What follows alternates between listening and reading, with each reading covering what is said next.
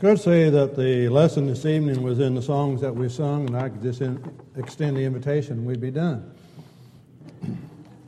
But you might be happy with that, so I'm not going to do that.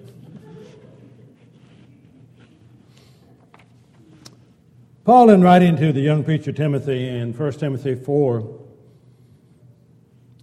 talks about an obligation we have as being servants of God and examples that we set and being watchful. Jesus had mentioned back in the gospel that you are the light of the world. You're like a city set on a hill that cannot be hidden.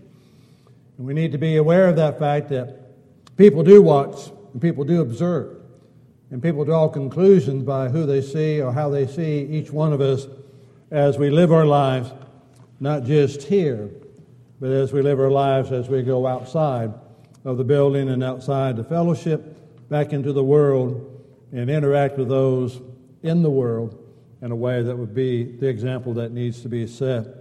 But in 1 Timothy 4, verse 12 and following, let no one despise your youth, but be an example to the believers. And some translations have, be the example of the believers. Either way, you be an example to those who believe, and you be an example of one who does believe.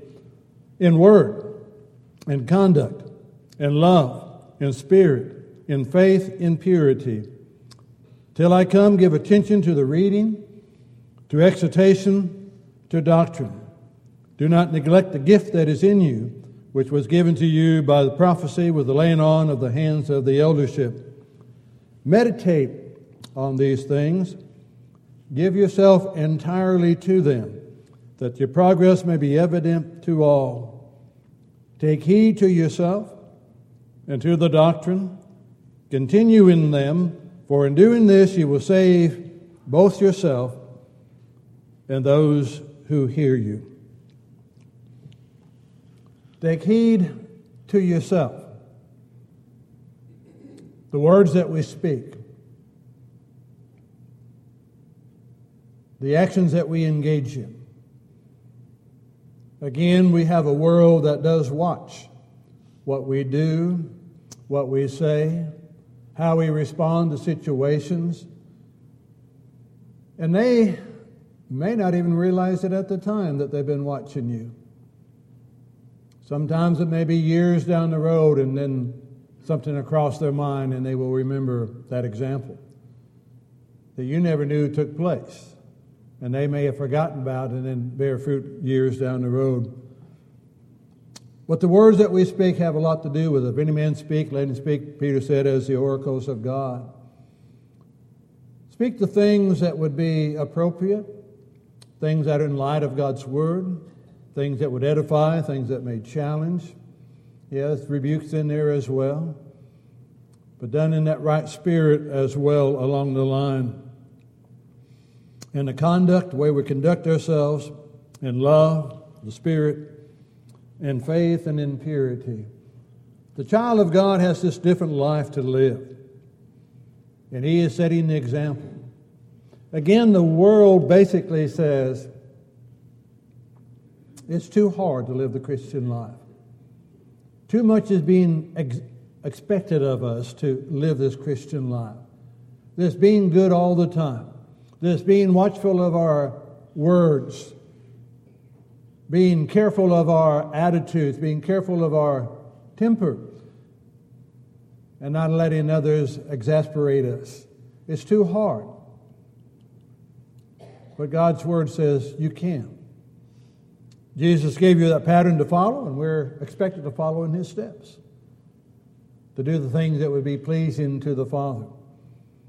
And it's hard at times not wanting to right all the wrongs. But again, the conduct has a lot to do with it. Jesus conducted himself in reverence to the Father. And the charges leveled against him were really being leveled against God. And he let the Father take care of that. He made the sacrifice that needed to be made. You live the life that is to be lived. Mindful of, again, as we talked earlier this morning, the positive side of things. The life you're living by faith in the Son of God who gave himself for you. That's the positive side. That changes. That's a life changer. We as Christians know that. We at times may forget that, but that's a life changer. To walk in that light as He is in that light, and to know that He works with us. His desire is to see and to help each one of us to go through this life and into eternity. That light shining tells the world that we believe that there can be a difference in how you live. The world says no. The Christian says yes. You're the Christian. You're saying yes. You can live a life and not get caught up in all the things of the world. And the world is, again, very attractive. The world is very alluring. The world is very persuasive. So in everything you do, how you move through this world, you're striving to set that example that indeed would be pleasing to God and acceptable in His sight. We have the help along the way, and we need to be reminded of that. Take heed to the doctrine, to the teaching. That's all doctrine is teaching. I would say I'm amused, but I'm also saddened for those who say they want the Bible, but they do not want doctrine. They want Jesus, but they do not want doctrine. Well, Jesus is the teaching of God to man. That's doctrine. That's teaching. And we need that doctrine. Again, we live in a world that says you cannot have purity in your doctrine.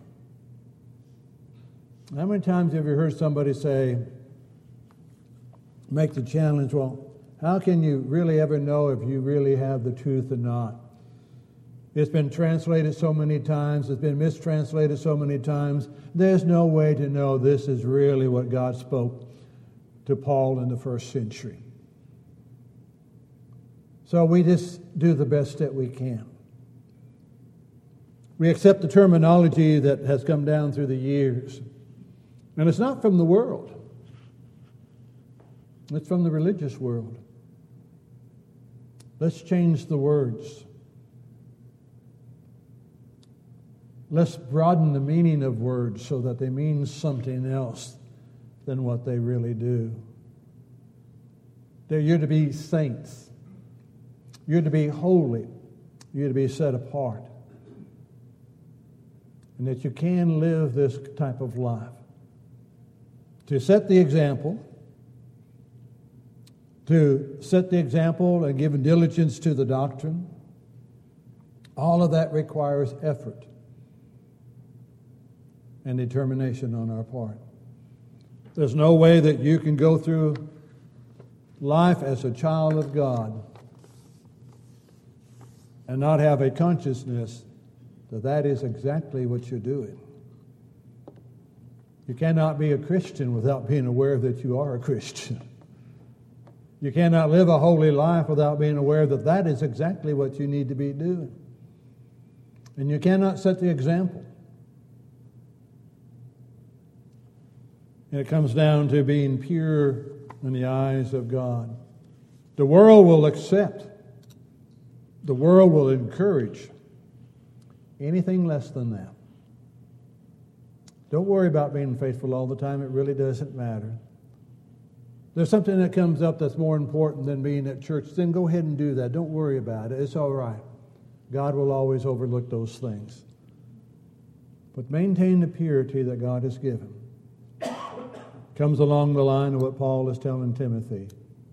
Be that example of a believer. And that's a challenge that will come down to us each day that we live. Are you? Are you being the example of one who truly believes that Jesus is the one and the only Savior, and that the Bible is the only guide that we have, and that we owe a faithfulness to God if indeed we desire to have that eternal life with Him? The question would be, why not tonight? Why not make those changes in our life that we need to make? Why not tonight? Satan would tell you, not tonight. Too many things going on right now. Satan would tell you don't need to do it right now because Norman wants this time up here to talk about the building. So put it off for a little while. Why not tonight? Why not make the life right with God as it needs to be? And if you need to make that change in your life, if we could assist, if we could help you in any way, then indeed we would bid you to come as together we stand and sing.